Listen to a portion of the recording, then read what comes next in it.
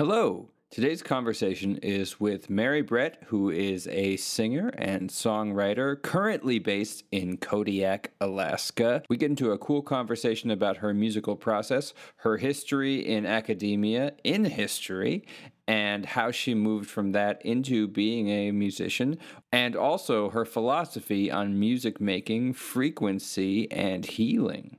But before we get to that, a few announcements on shows that I have coming up.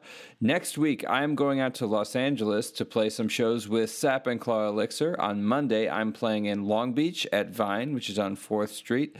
On Tuesday, Sap and Claw Elixir is playing at the Redwood Bar and Grill in downtown Los Angeles. And on Thursday, this is August 4th, we are playing at the Mint in Los Angeles. And then after that, I'm back to Austin, and I have shows all over the place, so go to my Instagram or go to my website to see where I am playing. And remember that as an artist and a podcaster, I operate on a value for value model, which means that whatever value I provide to you through my content, I ask that you respond in kind by providing value back to me, whatever that value is to you. So that could be a like, it could be a comment, it could be subscribing to my channel, it could also be donating money through my Venmo or through my Bitcoin, or it could be signing up on a monthly basis to my Patreon. And different levels have different sort of backstage content and things like that. But the idea is whatever value you derive from it, I ask that you respond by providing value back to me, so we get kind of a feedback loop in our community. Welcome to Music in Mind, with Anthony Calkins. Hello, everybody. I'm here with Mary Brett. She is a musician, and we met, was it last year, early this year, something like that, several months ago in Houston at a show at Super Happy Fun Time? Is that what it is? Super Happy Fun Land. Oh, that's right. Super Happy Fun Land, which was a truly odd venue in this kind of industrial neighborhood in East Houston. But it was fun because we were playing a show with Alma Russ, and the three of us just kind of sat on stage and took turns playing tunes, and we sort of jammed on each other's tunes like a songwriter circle kind of thing. And I loved Mary Brett's music, and it was fun to play on her songs. And so I thought it'd be fun to talk to you on the podcast and hear a little bit about your process and your history as a musician and any other things you do besides music. So thanks for coming on. How's life? It's a wild ride, man.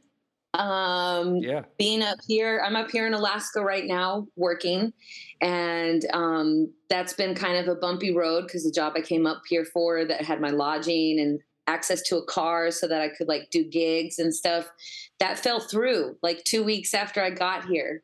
Whoa. So I had to either go home or find something else. And luckily I landed on my feet. I found something else.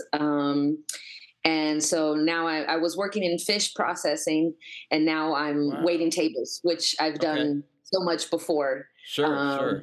So I just landed on my feet with an old skill and just making it work. That's important. So the job is what brought you to Alaska, the fish processing job? Whoa. Yeah. What is a fish processing job? So, when individuals or commercial charter groups go out fishing, they need it to then be processed, which is to like head it, gut it, fillet it. I see. Package it, freeze it, and ship it to where you live. Or if you live on locally, then, you just come and pick it up. So I was working for a small like mom and pop operation. I had met the lady at a aircrete building workshop in Terlingua, Texas, where I happened to be at the same time Alma Russ was. And so she was recording her album at this really old church in Terlingua and had me come sing a couple of harmonies for that new album she just released. I think Gold Rush is the name of it. Nice. And so yeah, it just like that Super Happy Funland gig has just become like this ongoing gift that keeps on giving. It was a cool gig. I loved it. It was fun. Yeah. It was a weird spot, but it was a fun gig. Yeah. So yeah, I came up here for that, and then it just, didn't work out. And like I said, found something else. That's good. I mean, it's good that I've done a lot of jobs. Yeah. Music has always been like my passion and desire. So much to the point of I never wanted it to be the only way I make money, because then that changes it for you, or at least I know it would for me. Sure. And like my process and where my songwriting comes from, at least still these days, which is just comes from really like deep personal, spiritual like type place. And I never wanted that to be sullied by like, I have to go play this gig, or I have to go do this because that's how I'm feeding myself and housing myself and all of that. Interesting. So because of that, and because I'm just an experience junkie, I just love learning new things. I've had a lot of different jobs. So when I lost my job up here, I just went on Facebook, like a local Facebook group, and I just listed some things that I did, and construction is one of them. And there was a guy who needed a condo that was vacant, but still had all the electricity and stuff on. He just needed some help doing the remodeling for the new tenant that's going to be in next week. So I had an in between before I found the waiting tables job. I was just staying here and working on, that's where I am right now. Just working on the stuff he needed done here. That's great. So you have a ton of skills. Yeah. That's cool. Before I came up here, my main thing was stage production. So I've worked on a Taylor Swift show, a Rolling Stone show, Cirque du Soleil. The company I work for does a lot of corporate stuff. So like I did an Intel computer job right before I came here, as well as the National Republican. I feel like I remember seeing you post about that. Committee, something like that, like that Trump was coming to talk at Southwest Airlines, so that's a really cool job, because especially when I get to do like music shows, to see like what all goes in to making a major concert happen. Right. And then on the stagecraft side, are you doing video or set design or light design? I'm doing just like getting all of this stuff off and on the trucks. And then I'll either be on lighting. So I'm hanging all of the like building the truss and attaching the lights.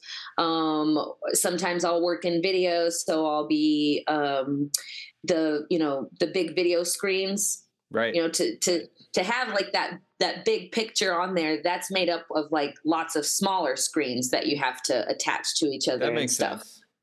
And then building the stage itself. Wow.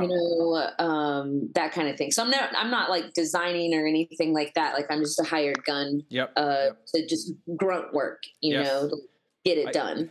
I used to do like corporate audio stuff similar to that. And it definitely felt a little bit like grunt work. I was never an A1. I was never front of house or anything.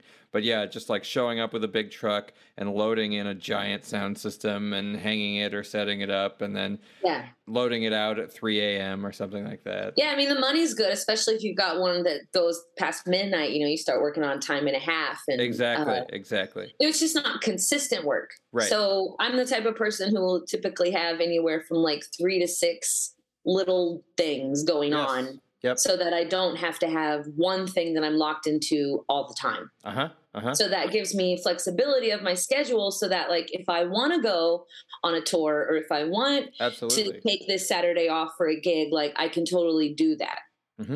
I mean, there's a long history of musicians with that. What comes to mind is Woody Guthrie and the whole history of sort of going sort of from town to town, finding odd jobs and playing music, maybe writing songs, like working in a mining camp and a lumber camp and just here and there. And and I feel like, especially since you're in Alaska, there's this sort of like frontierness to it. There's this. And well, what I'm finding out, that trying to play here is actually kind of difficult. Like I thought. So I'm on the Kodiak, which is an island. So it's a small town. I think there's really only like 5,000 or 8,000 people that live here, like in the town of Kodiak. The town of the whole island, I think, is maybe like 13,000, but the town of Kodiak, which is like the only real like town as far as I know, other than like little villages. I think that's only like 5 to 8. And so I thought it would be like super easy to come in here and play tunes, but they've got a lot of weird laws. So breweries are not allowed to have entertainment at all. They can't be too fun. So there's okay. Nothing, and then restaurants. Yeah. So restaurants that sell alcohol aren't allowed to have like music until after 9 p.m. and no one under 21's allowed. Right. Whoa. And so the only place to really play are bars, which are not my favorite place to play.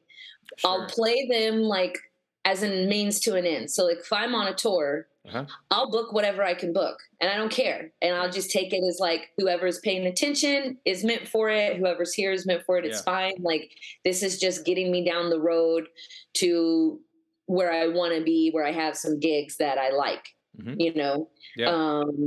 but to just be like taking bar gigs just for the sake of a gig, I'd rather just not. Yeah. And I have the freedom to do that because I make my money in other ways.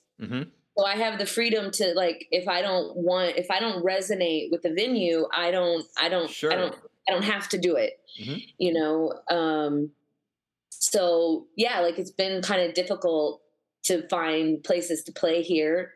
Also, there's like a logistical thing. Like I said, the first job I was going to have access to a car and then I lost that job. So I don't have access to a car now.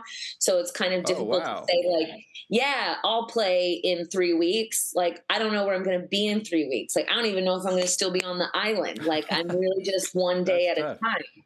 Yeah. So that's why,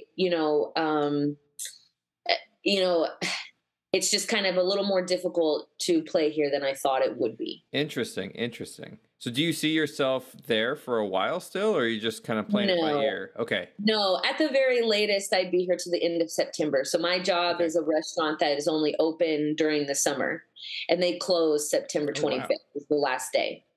And so they just have the money to leave it open. They rent cabins and stuff too. And so that's year round, but the restaurant itself is only during the summer. And I run the green room hospitality for the Utopia Fest that happens in Burnet, Texas. Nice. And that's the second weekend of October. So I'm definitely back by then. Cool. That's great. But how are you getting back if you don't have a car? I didn't drive here. I flew here. Oh, okay. So you had that sweet bus at one point. Yeah, I still have the bus. So I left the bus in Texas. Okay. Because gas is really expensive, and and I had a place to stay here, so like I didn't need the bus. I see. But then I lost the thing, so it was like, man, I wish I had the bus, and it's just hindsight. But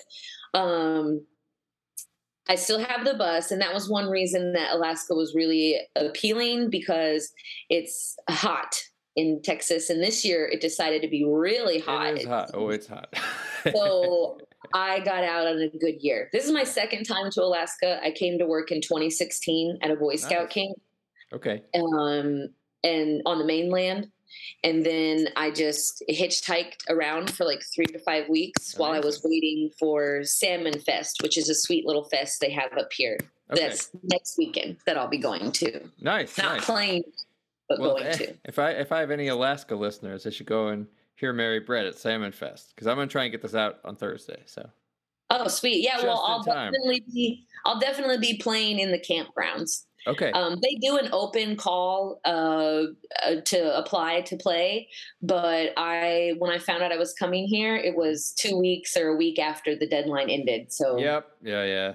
That's just how it goes. That thing was. I even reached out, I was like, "Hey, can you make an exception?" And they're like, "No." But you never know, you just have to ask. Yep. All they can do is tell you no. Absolutely. I mean, that's the whole hustle of getting gigs. It's just like, you just ask and ask and ask, and usually it's ignore, and sometimes it's a no, and sometimes it's a yes. Yeah.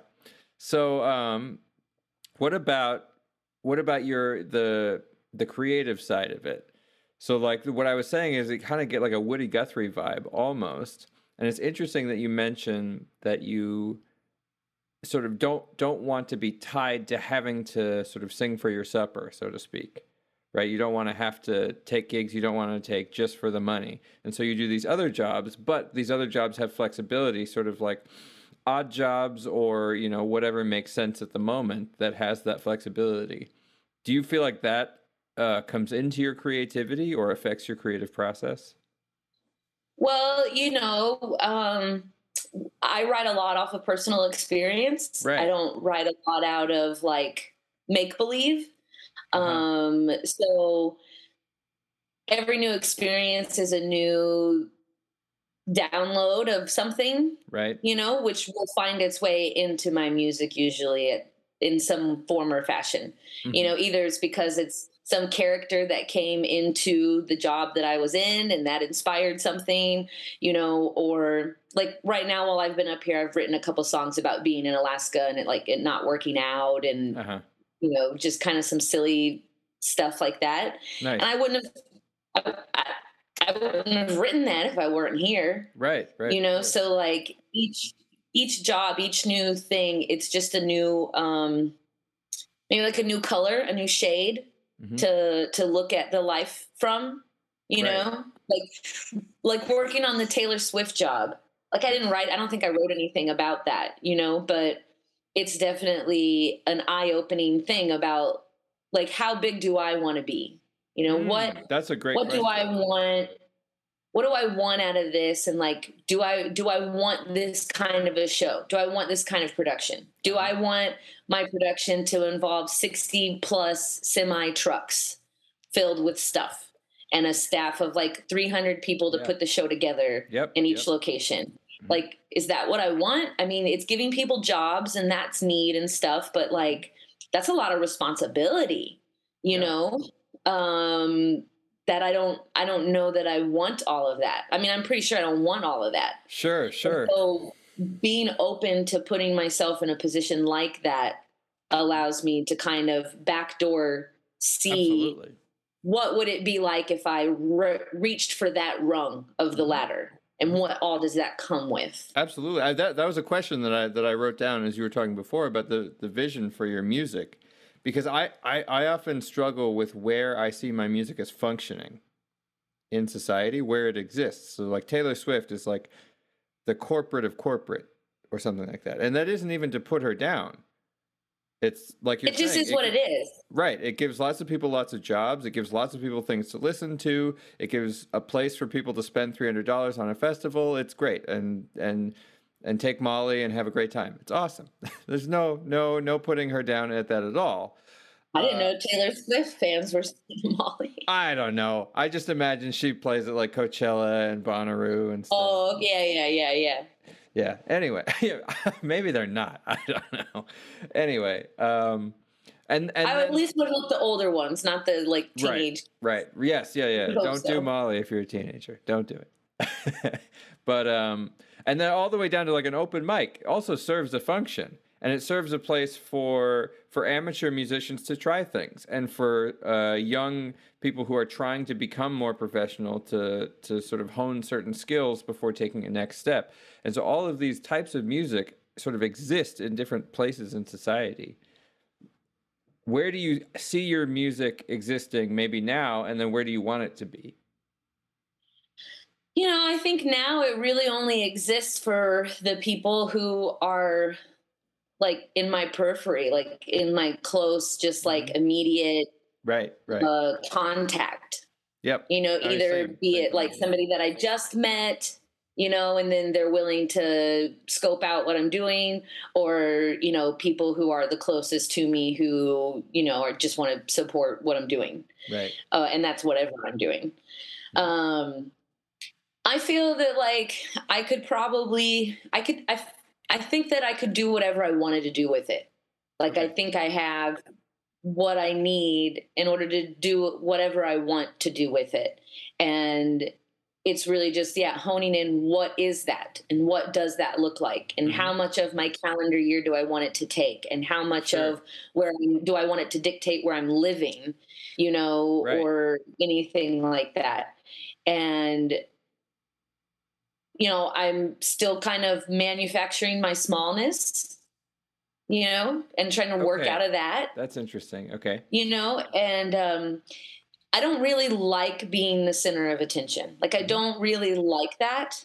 Right. So I have to work past that every time I go up there, you know, and it doesn't make sense to a lot of people because I am really extroverted and bubbly or whatever. But like, there's a flip side to that, that is just as equally introverted and kind of like private, even though I am really open and transparent about how I think and feel and everything. Like, there's still a lot of like stuff I kind of hold tight.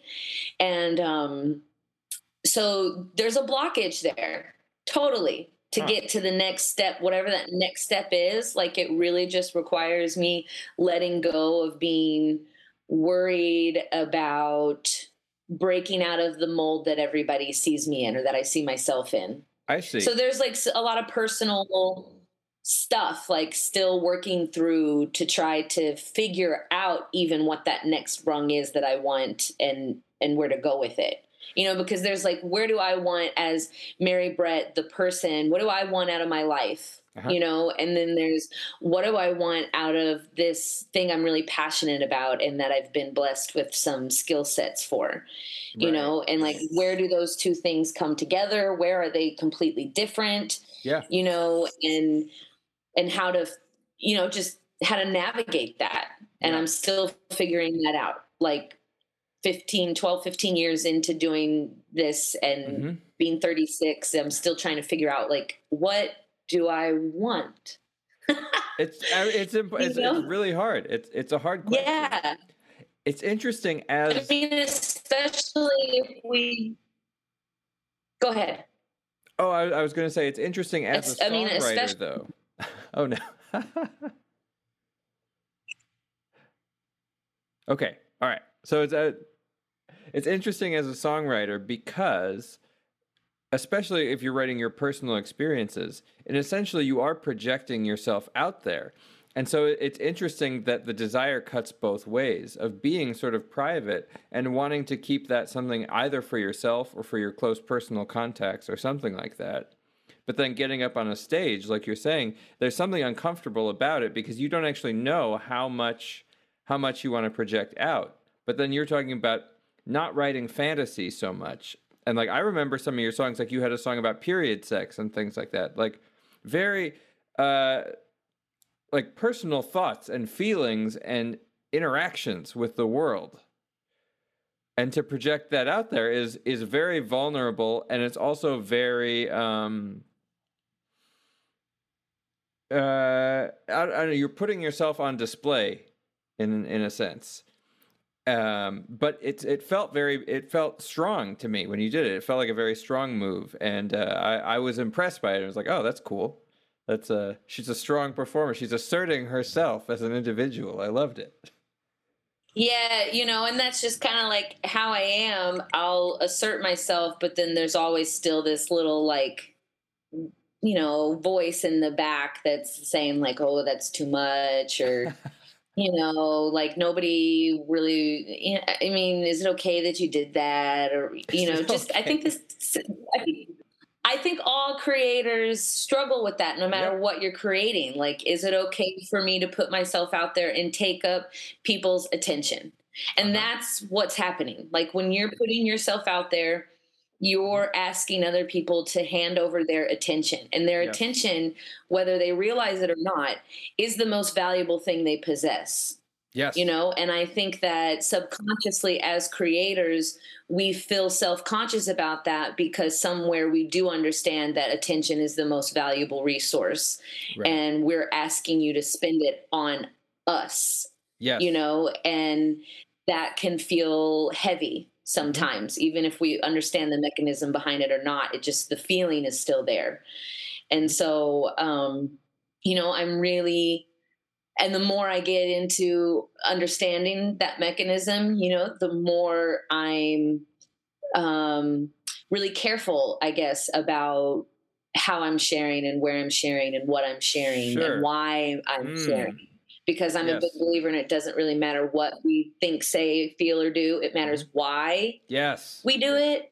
And so if my why for music was just so that I could afford to pay some stupid company to keep my lights on, or to pay for mac and cheese or something like that, like if that was my why behind playing music, it would totally change the connection I have with what I'm creating with, I feel. Sure. Where my creation comes from, you know? And so I really just try to make sure that my why is solid in whenever I'm taking a gig or doing anything, really. That's great. I love it. So what is your why? What's my what? What's your why? Why do you? Because I think it's my mission. You know, like I think it's my purpose. I think it's my mission. I was given these talent, skills, and abilities and passions and desires, and they're all rooted in the same thing of music, you know. And if we want to get, you know, spiritual and heady about it, you know, music and dance are two of the most primitive things that humans share throughout time and space. And everything is frequency. You know, Tesla said, if you want to understand the universe, think of it in terms of energy and frequency. Okay. So music is a manipulation of frequency, of what we are. We are everything has a vibration. Right. And so when we are making music out of ourselves or with our instruments, we are manipulating the vibration, and we can do a lot of good work.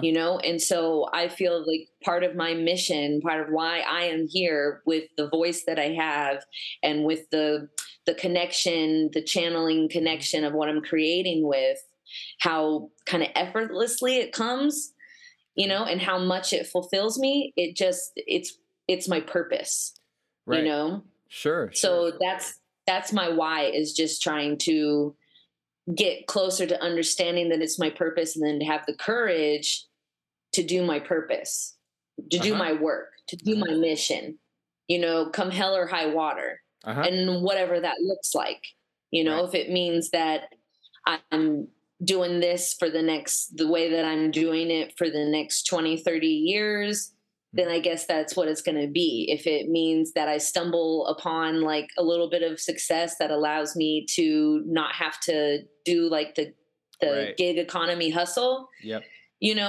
and like the gigs I'm being offered and the gigs that I reach out for are all within my desired like type of listening room space, you know, then that's how it'll be. You know, it's, but I just know that this is what I have to do. Like it doesn't even really feel like an option. And I've tried other things. I mean, I've had over 50 different types of jobs. You know, like that's not saying, you know, I've worked for several different restaurants, you know, but like the serving is one job, and like being a cook is one job. And I don't count every employer. I count every type of job. And I've had like 50. And I went to grad school. I would have a history degree, and then I went to grad school, and, you know, I abandoned my degree. I finished all my coursework. That's courage. I had a 4.0. Great. I love it. I was like the president of the Honor Society. I had a 4.0. I had finished my comprehensive finals, everything. All I had to do was finish 30 more pages on my thesis. That was it. I just needed about 30 more pages on my thesis. And I kind of like got to a point where it was like, you know what? If I have this piece of paper, I'm going to try to use this piece of paper. And I don't want to. I don't want to be in the academe world where I have to write, where my abilities to write have to be pigeonholed into writing the way that the history world writes. I see. You're not allowed to have any kind of flower, any kind of fun in it, you know, in the academe world. And I didn't want that. And I didn't want to constantly be feeling like I'm not smart enough to be around these people. just imposter syndrome mentally instead of imposter syndrome, like, because I have that with music too, but not as much, because just not as much as with the academe world. Right. And so I quit, and I didn't want to be a part of the system of, like, everyone thinks they have to go to college, and then they end up with, 30 to 60 plus men in debt. And then so they just get a job that's not even in their degree, just because they have to start paying off this debt. And now they're on this treadmill following a carrot that they're never going to get. And, I'm just a cog in the wheel. I'm just a part of the problem if I am to go in there and do that. And so I just said, you know what? I'm not going to finish this. I'm not going to do it. And it took me 6 years to really get to that. Like, I was always thinking that I would finish it. I just needed a break. Right. And there was a couple times I went back to, like, getting back into my research and writing out some pages and just to finish it, because I don't like having this project I started and I didn't finish. And, the practicality of it was Essence magazine and how it affected Black women's involvement in the women's rights movement. Wow.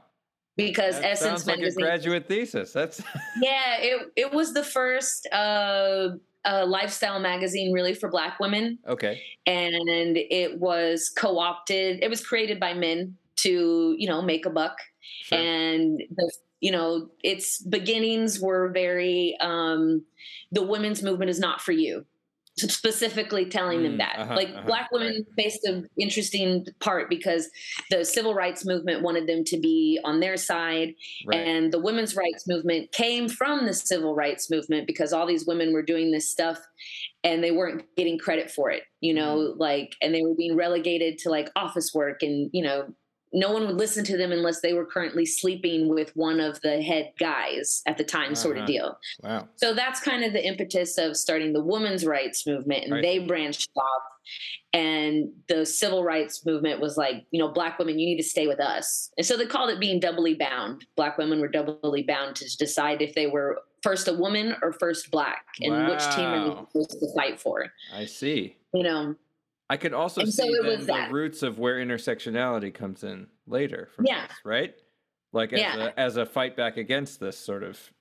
Yeah. I mean, and even in the women's rights movement, there was fracturing. Like, there was no cohesive movement whatsoever. And there still isn't, because we're women doesn't mean that we see it all the same way.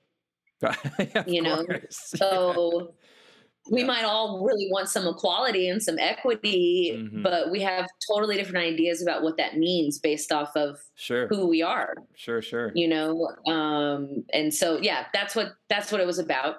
That's great. So you're an academic too, at least a little bit. Yeah. And so when I was done with all my graduate stuff, and I still thought I was going to go get back, but I needed a job because I was a TA. So I got to see, which is a teacher's assistant, if anyone doesn't know. And so I got to see behind the scenes of what it's like working for a university. Right. And there's just a lot of pressure, publish or perish. Like, if you're not publishing enough, like, you'll lose your job, and finding a job can be difficult, and you could end up in a town that you don't care anything about, but that's the only town you could get a job at. And I didn't want my job to dictate where I lived. Yes. Yep. And it really does with those academic jobs. Yep. Yeah, totally. So, I mean, like, some of the professors that were teaching at my university, I'm in a small university in Huntsville, Texas, and these are people that came from Stanford and Baylor and Harvard and all of this, and they did not want to be in Huntsville, Texas, but they make the most of it. They can, but I didn't want that. And my mom was a primary school teacher, a special ed teacher. So I knew I never wanted to be a K through 12 teacher, because I already knew that world would be totally more BS than I wanted to deal with. Right. And as somebody that wanted to teach history, I was really like, my hands were tied. You know, we have to you have to teach for a test. There's so much history that is not approved, you know, to talk about or whatever. And sometimes we have to teach the wrong history to then teach the right history, like Columbus or something, you know, like we teach kids one thing and then like 8 years down the line, we teach them more about the real story. Yeah. And that just seemed really like dumb to me. Like, why would we even do that? Why would we tell you one thing to then just tell you another thing that goes completely in the opposite of it, you know? So I knew I didn't want that. So I thought I wanted to be a professor, but then I tried that and I was like, I don't want that. Mm-hmm. But then, so I needed a job. Right. And I got a job as an outdoor educator for 5th graders. So Houston ISD would bus these kids out to the place I worked at, and they would stay for a week in cabins, and we would teach them about nature and stuff. And I did that job, and I was really good at it. But the only time I could play my guitar was during the week, singing my cabin of girls to sleep. Nice. And so, and the second year of work, it was probably like the 3rd week. Mm-hmm. And this girl in my cabin, we were walking back from lunch to go to nap time. Mm-hmm. I had a job that gave me a nap time after it fed me corn dogs, and I love corn dogs and I love naps. And so it was like, and you know, I'm outside all day. It was great. But this little girl's holding my hand and she said, Miss Mary, if you can sing like that, why do you work here? Oh. And I said, without even really thinking, it just flew out of my mouth. Well, because it's not always practical and it doesn't pay the bills. And then I was like, oh my gosh, that sounds more like my mother than me. I was going to say, if you ever sounded like an adult, though. Right? And she told me, she said, oh, well, I want to be a singer. And I said, oh, well, then you totally should. I mean, she's 10 years old. What you want to be is just so easy. You just have a dream and it can happen and it's so easy. And then, so I said, well, you totally should. And inside my head, I'm like, you freaking hypocrite. Like, what example are you showing to this little girl? You are passing on this fear. You are passing on this manufacturing of smallness. You are just passing on partly like your mother's fears that are wrapped up in her stuff, you know, which is wrapped up in her mother's stuff and her mother's stuff. And, you know, and it's just like, oh my gosh. Well, the next week, like we get a new batch of kids every week. So that girl was gone, you know, but I go back to work the next week and my body shut down on me. I got a migraine. I've never had a migraine in my entire life. And I quit that week. I didn't even give him 2 weeks. I went into the principal's office and I was just like, look, I'm really sorry, but I have to go and I have to go now. Like, you don't want me to stay because my energy is strong and we work together. We eat together. We share housing together. Like, it's a small crew. I will piss in the pool, even though I'm trying to hold it, you know, and I don't want to piss in your pool. Yep. It's the beginning of the year. Like, I know I'm leaving you in a tight spot, but this is actually better for everybody because if I don't do it now, I might not do it. Like, I might talk myself out of it. So that was about 10 years ago that I did that. And so for 10 years now, I've just been 10 or 12. I've just been like, okay, so what does it mean? What does it look like? How do we figure this out? Yep. Like, we know we don't want money to be music to be the only way we make money. So how are we going to make money? Like, what are we going to do? Mm-hmm. And what kind of music do we want to make? And who do we want to make it with? And where do we want to share it? And how do we do that? And there's times where I didn't have a home for 4 years. I didn't have a car, you know? So it was just like, how do we just do this? That's wild. That's amazing. So that's an amazing story. Just been on an adventure, you know, adventure, finding more of my own truth, more of what my own priorities are, you know, and more of what my purpose is here. And as I've personally gone deeper into my spirituality, and had experiences through plant medicine and such, that this is my purpose. I've gotten the confirmation from every front you could ever ask for, you know, like people, situations, and then dropping into like altered states of consciousness and still getting the same message, you know, everything, all signs point to this is what you're supposed to do, you know? Right. So just keep doing it. And I like to call it radical faith. Like, I don't think just faith is enough. Right. And whatever you want to put it in, like, be it just yourself, be it some higher power, be it some organization or platform or whatever, it's radical faith. Radical. Like, because it doesn't make sense most of the time to us, because we're co-creating with something, I believe, that's like, it's a different timeline. Like, there is no, it's outside of the third dimension of space and time and it being linear. Like, it's this whole other thing that we're working with. And so you have to have that radical faith that even though, like, I got fired 2 weeks after coming here, there's still something for me here, which did play out because I've gotten an opportunity to do 30-minute spots weekly on the radio station here. Right. So while it's really hard for me to find a place to maybe play live, I still have an opportunity to share my stuff, and I'm completely in control of it. Like, they just leave me, they just drop me in the production studio, and I just do it. I get time for about 6 songs, and I talk a little bit in between.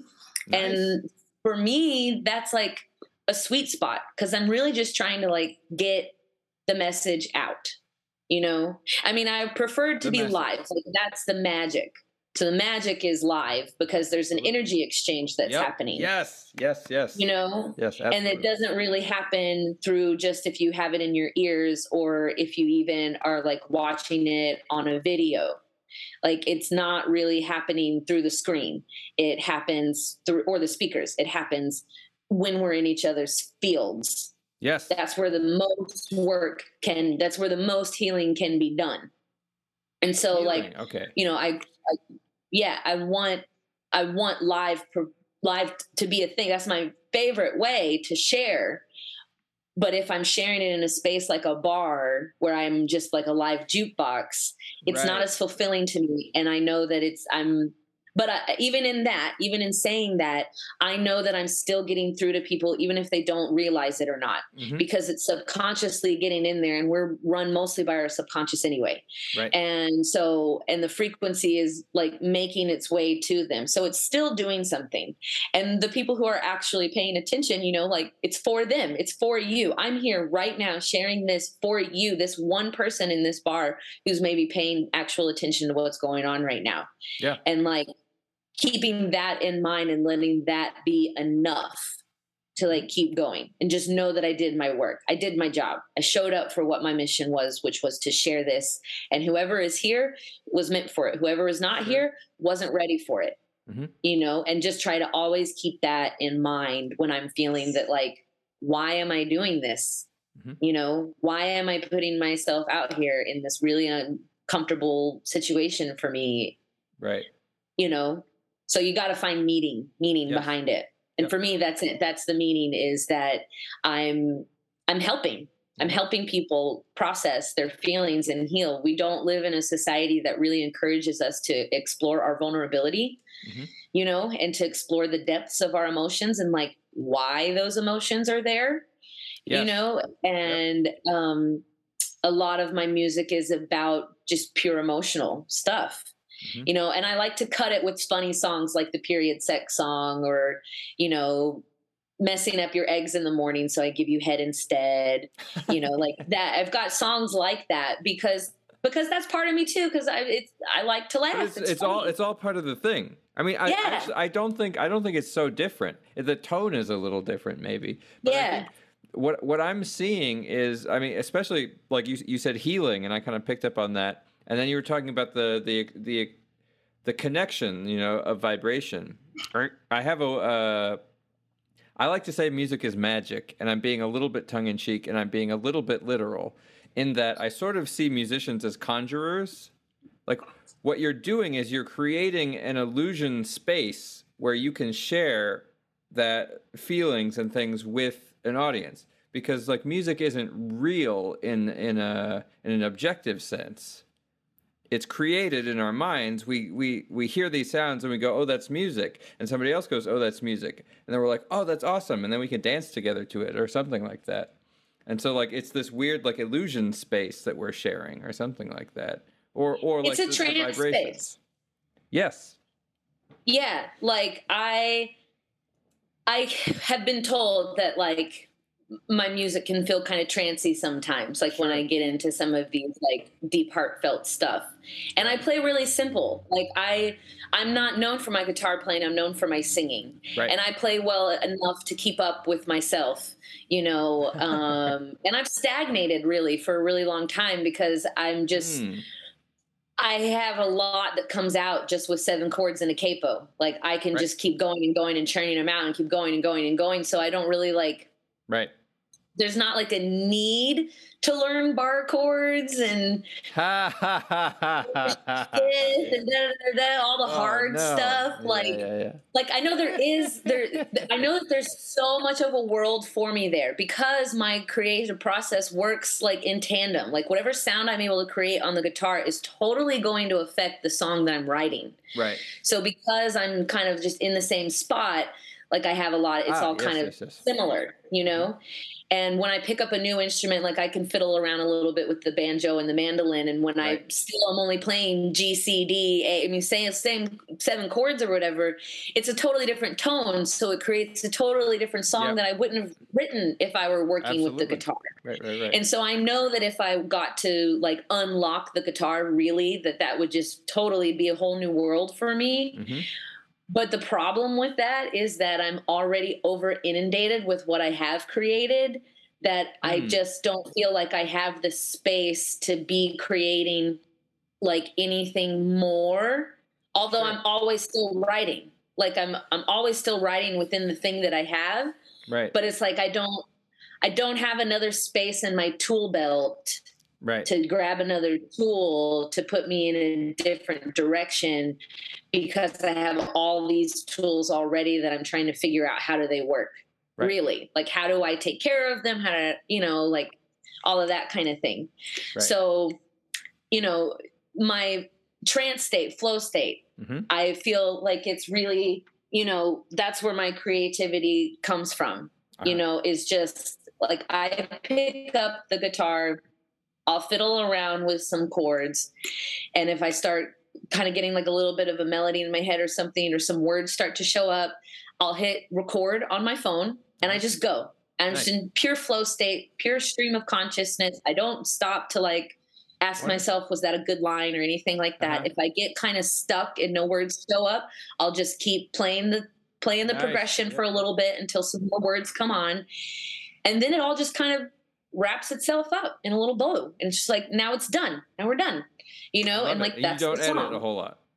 Not a lot. Like, I mean, I might, some of them I might have to go back and be like, well, I should have used this word instead of that word, or maybe I want to sing it, inflect it like that instead or something, but really not a lot of editing at all. So the songs that get shared with people I've written probably over like 500 or so in this span of time, and I've probably only shared maybe like 100, you know? I mean, that's a good ratio, 20%.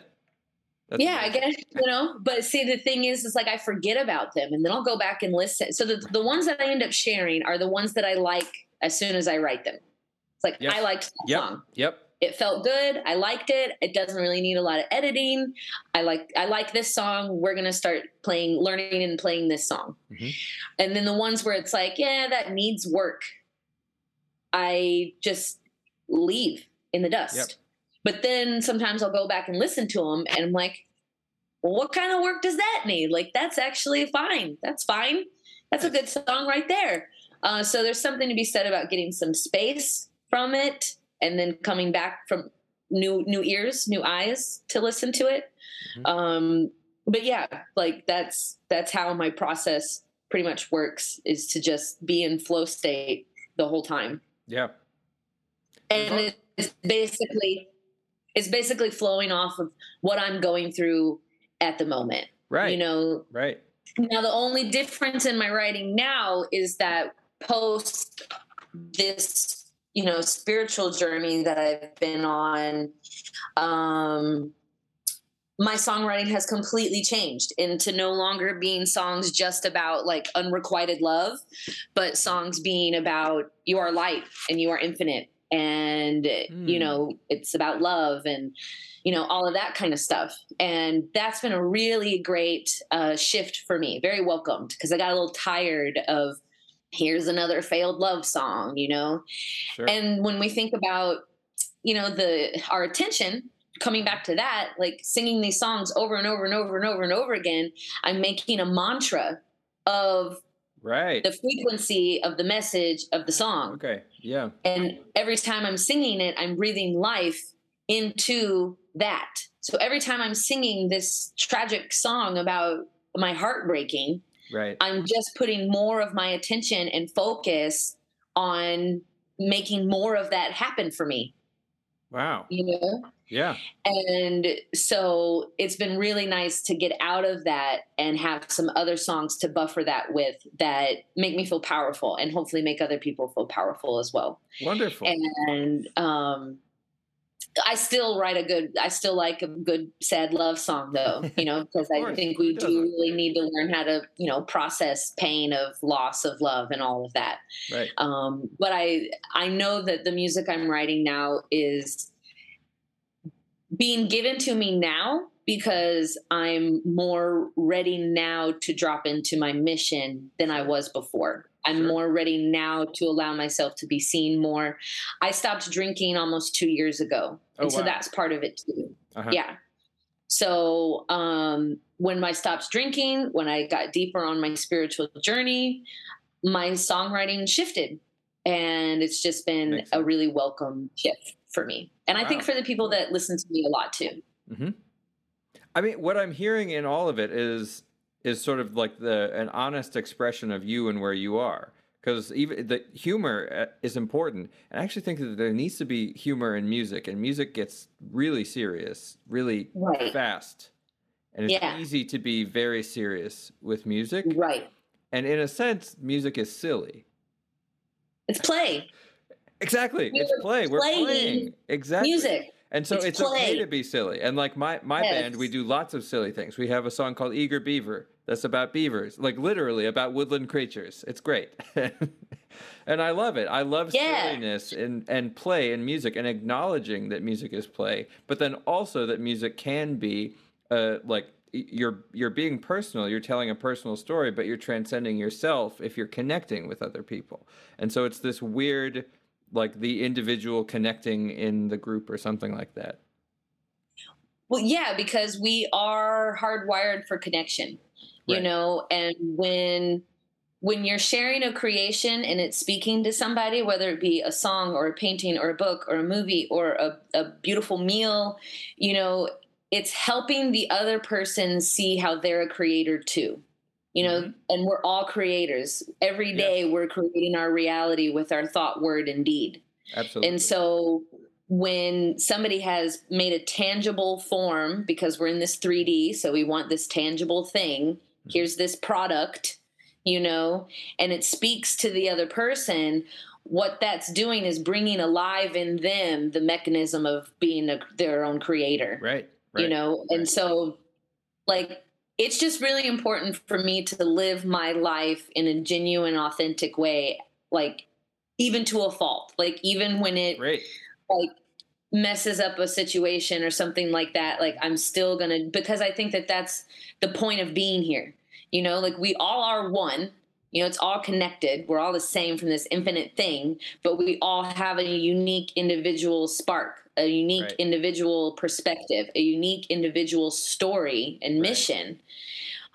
But we forget that. And we live in a society that continuously wants us to forget that and to just stay asleep, to stay where we don't remember.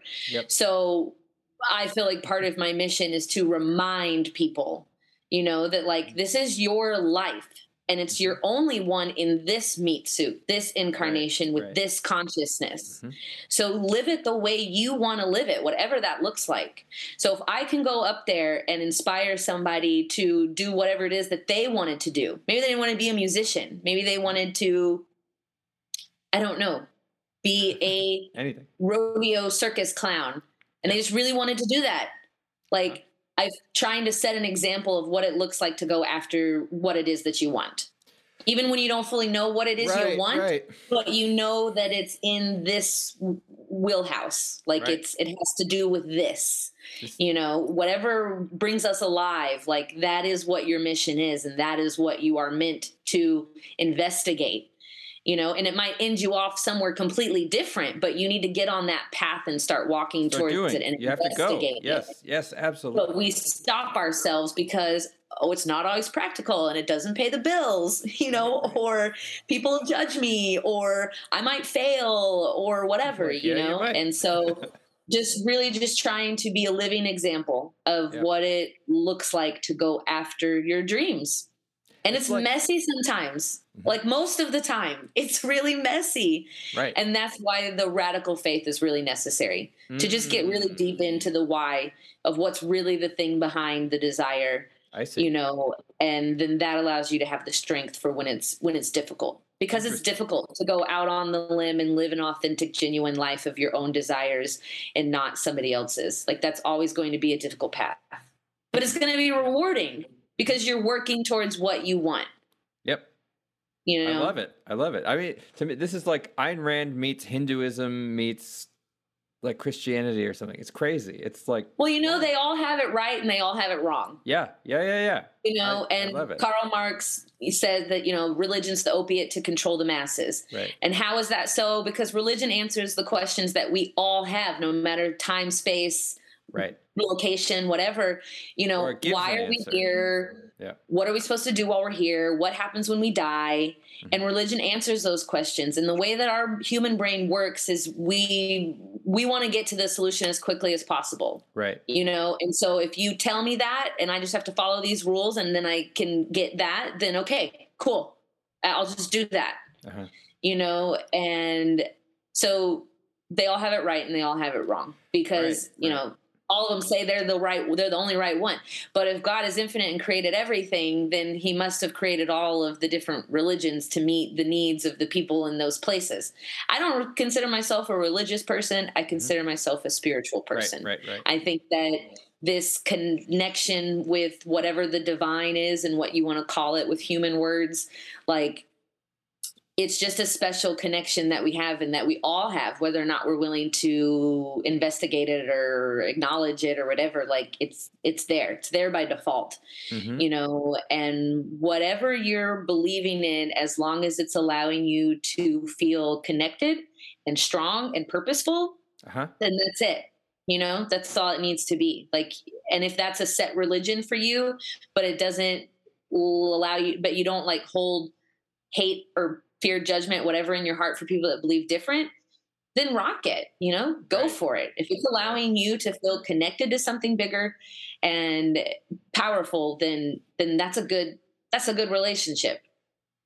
I love it. I have all these questions, but I feel like we're at this spot and all the questions bring it down back into the muck. We're in this like beautiful high spot of like philosophy. It's wonderful.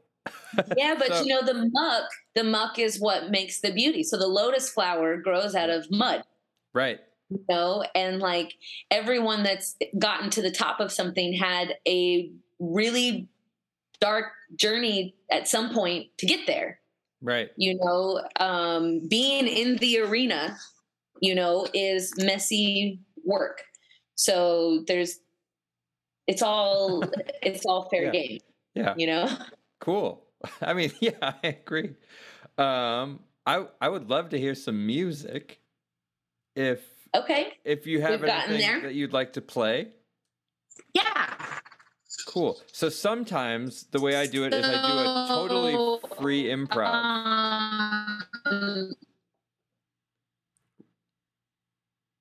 I think we're lagging a little bit, but you should come back in a second. Okay. Meaning like you want me to make a song up on the spot? No.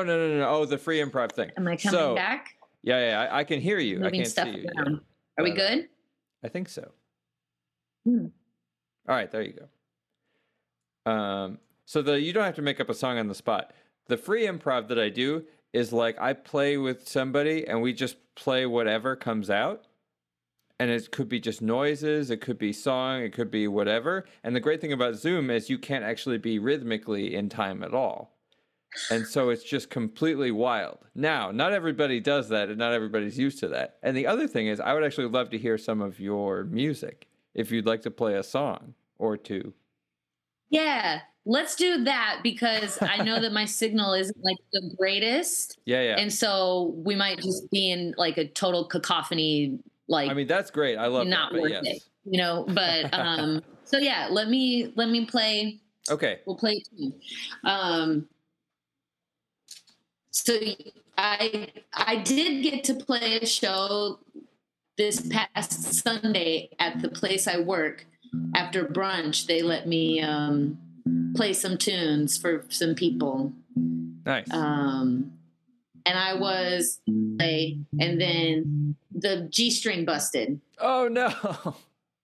So, and I'm on an island that doesn't have a music store at all. So this was Sunday, and it was like, oh my gosh, I have this interview, and then I have to record for my radio spot. Like I know that I know that I need strings. So I went on Facebook, the same place that I went to find a replacement place to stay while here. And this gal had a pack of strings that she dropped off for me. So yeah, this is just one of the newer tunes that has come out from my journeying with plant medicine and just dropping deeper into my spirituality and my purpose. Wonderful.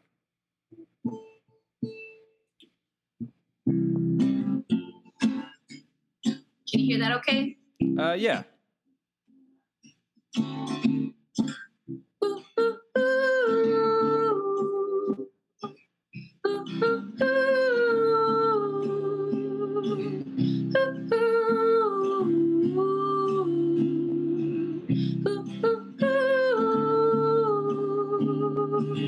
Living life is glass, one small fall and we'll crack, and we can stay together like that.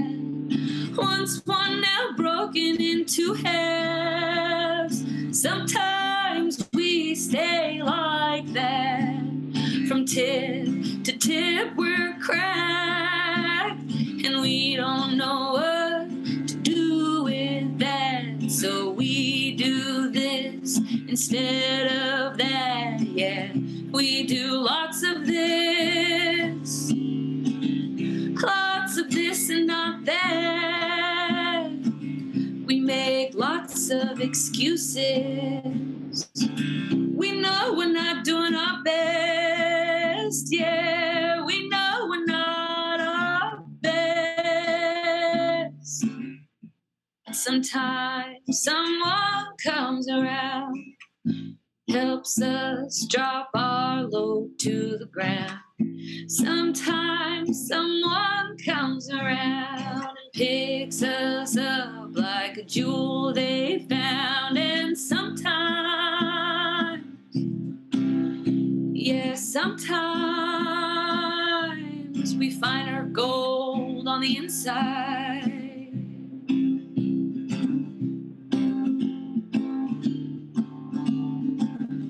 When you look in the mirror, well, what do you see? Do you see someone that is enough? Or do you see someone who lacks some stuff?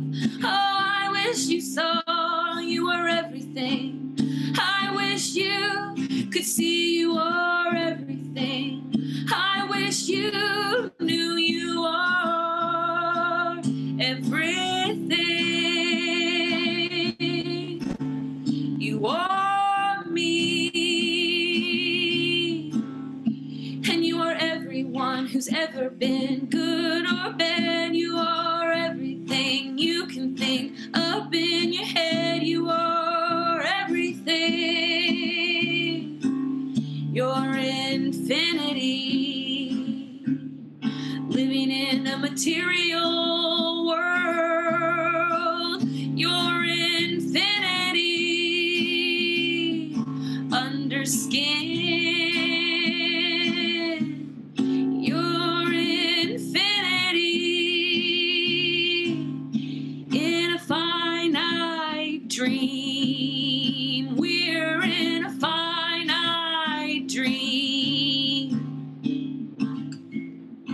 one day we'll wake up to see that we got all we need, yeah. One day we'll wake up to see that we're not lacking a thing, no, we're not lacking a thing, no, you're not lacking a thing, so just be the change, be the change you wish to see, 'cause they can't be what they can't see, so be the change, be the change, and be, just be.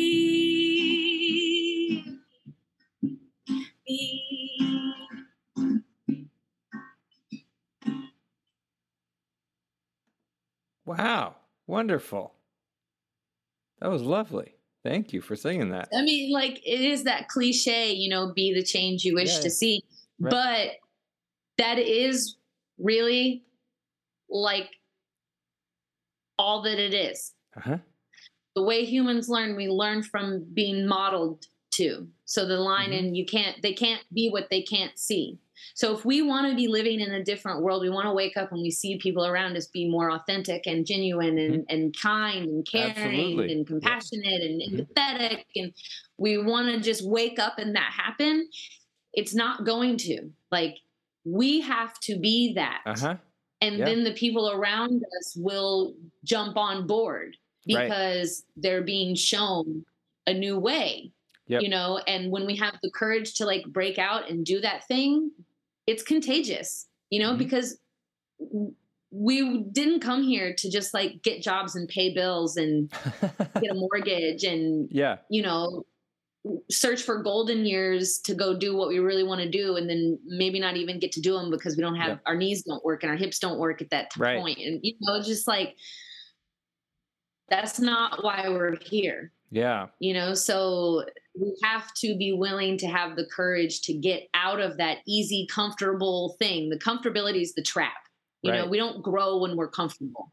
We grow when we're uncomfortable. And so that's why I continue to make myself uncomfortable by going in front of people and playing, because I know that that's where I have the most room to grow as an individual. And I have the most capability to help others grow.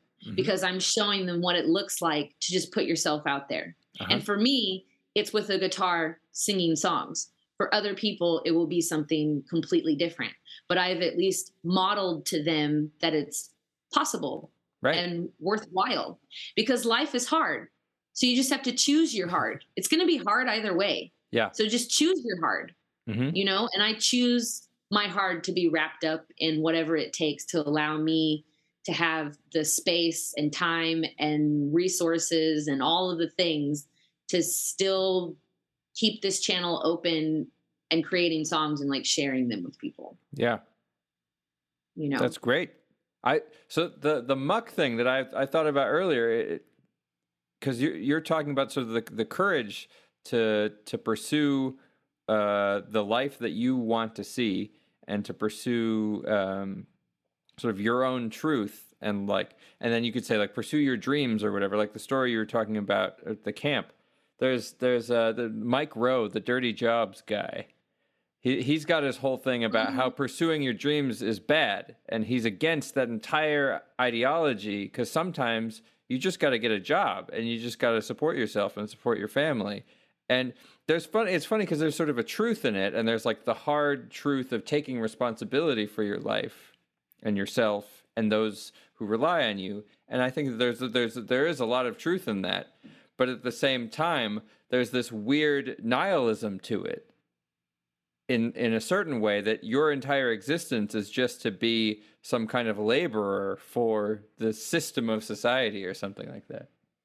Right. I mean, there's definitely a way to pursue your dream and it be destructive to you and to people around you. Yes. I mean, you need to pursue your dream with awareness.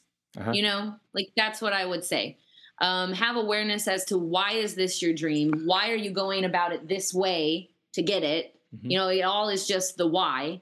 You know, but if you're pursuing your dream at the cost of whoever's feeding you and putting clothes on your back and a roof over your head and like, I mean, that's not fair, you know? And so that's just selfish, you know, to a certain extent. If if pursuing your dreams is stopping somebody else from doing theirs because they have to pick up your slack because you don't want to go and get 6 different jobs. You just want to be able to play your guitar whenever you want to play your guitar and somebody else can pick up the slack and feed you.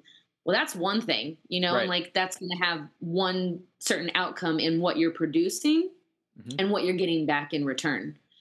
You know, but if you're pursuing your dreams on your own terms, at your own dime, you know, you're at your own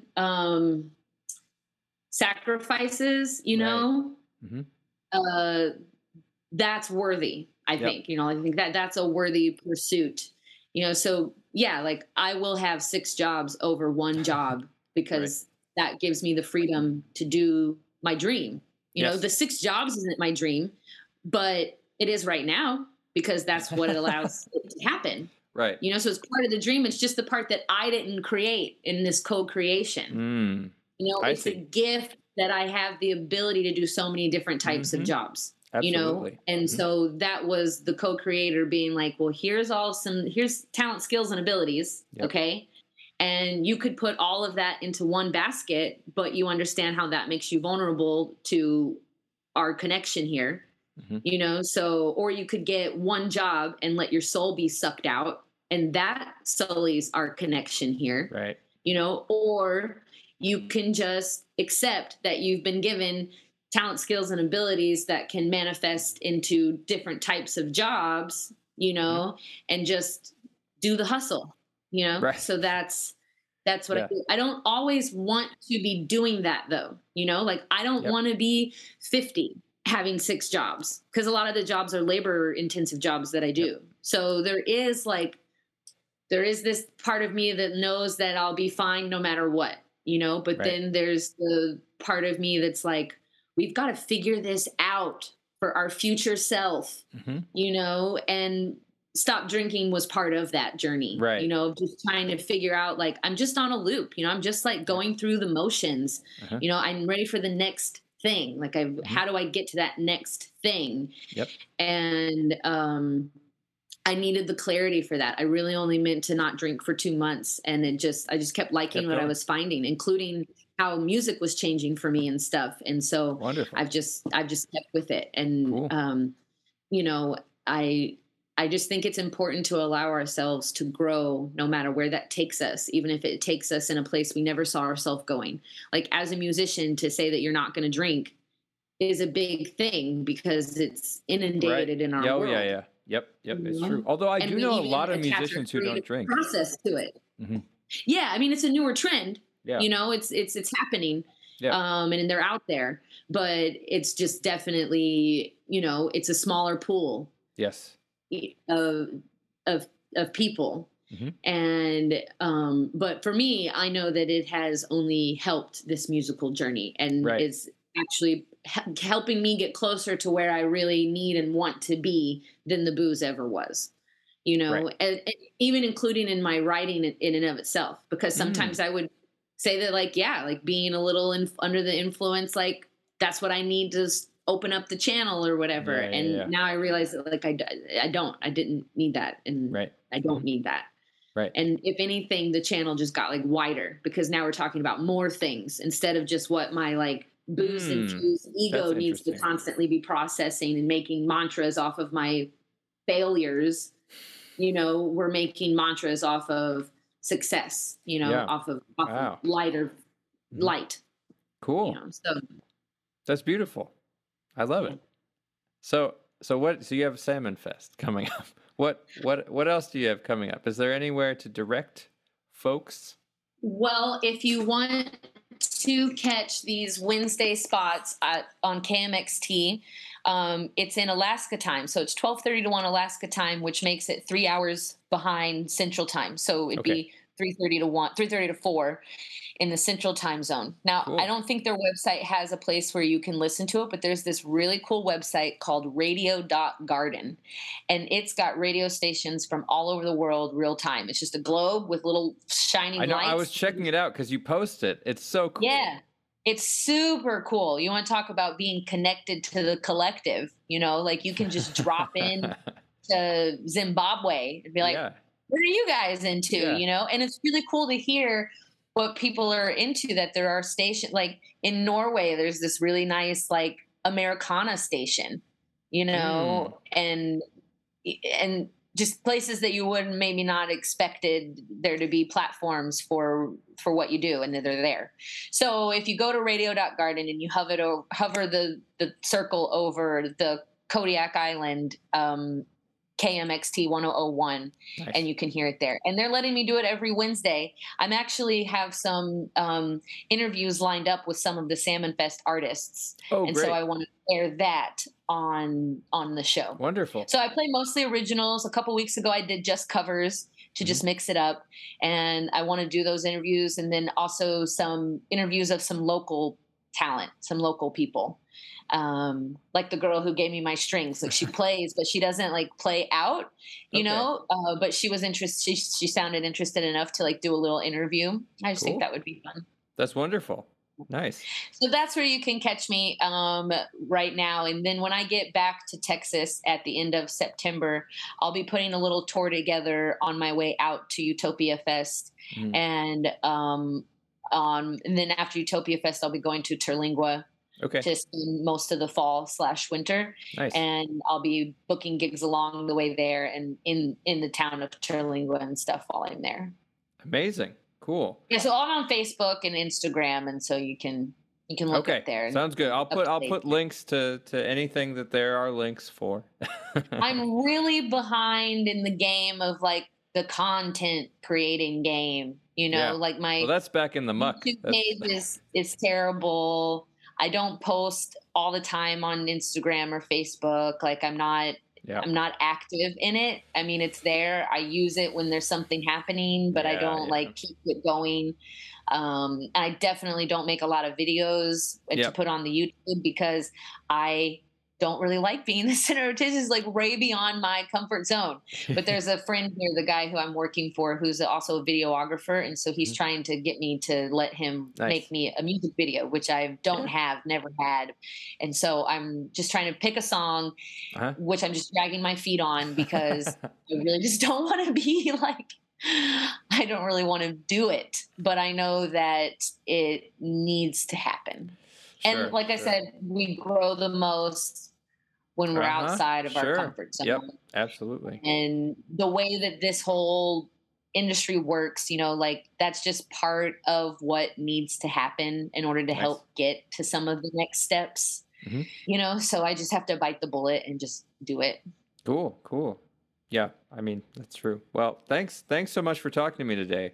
I always forget to say this at the beginning, but I'm going to hit stop recording, and you don't have to leave right away. We can, like, debrief a little bit. I always forget to say it, but I always do a goodbye. So, like, thanks so much for coming on today. Goodbye, everybody. Thanks, everybody, for listening. This is Mary Brett. Thanks so much for having me. Yeah, go check her out at Salmon Fest if you're in Alaska, and listen to her radio program. I'll put links to everything so you can find it every Wednesday afternoon. All right. Thank you. See you, everybody. All right. Thanks for listening or watching. Please remember to like, leave a comment, or subscribe. Check out Mary Brett. She's going to be at Salmon Fest in Alaska, and then she's coming back to Texas later this year, so keep an eye out for her shows.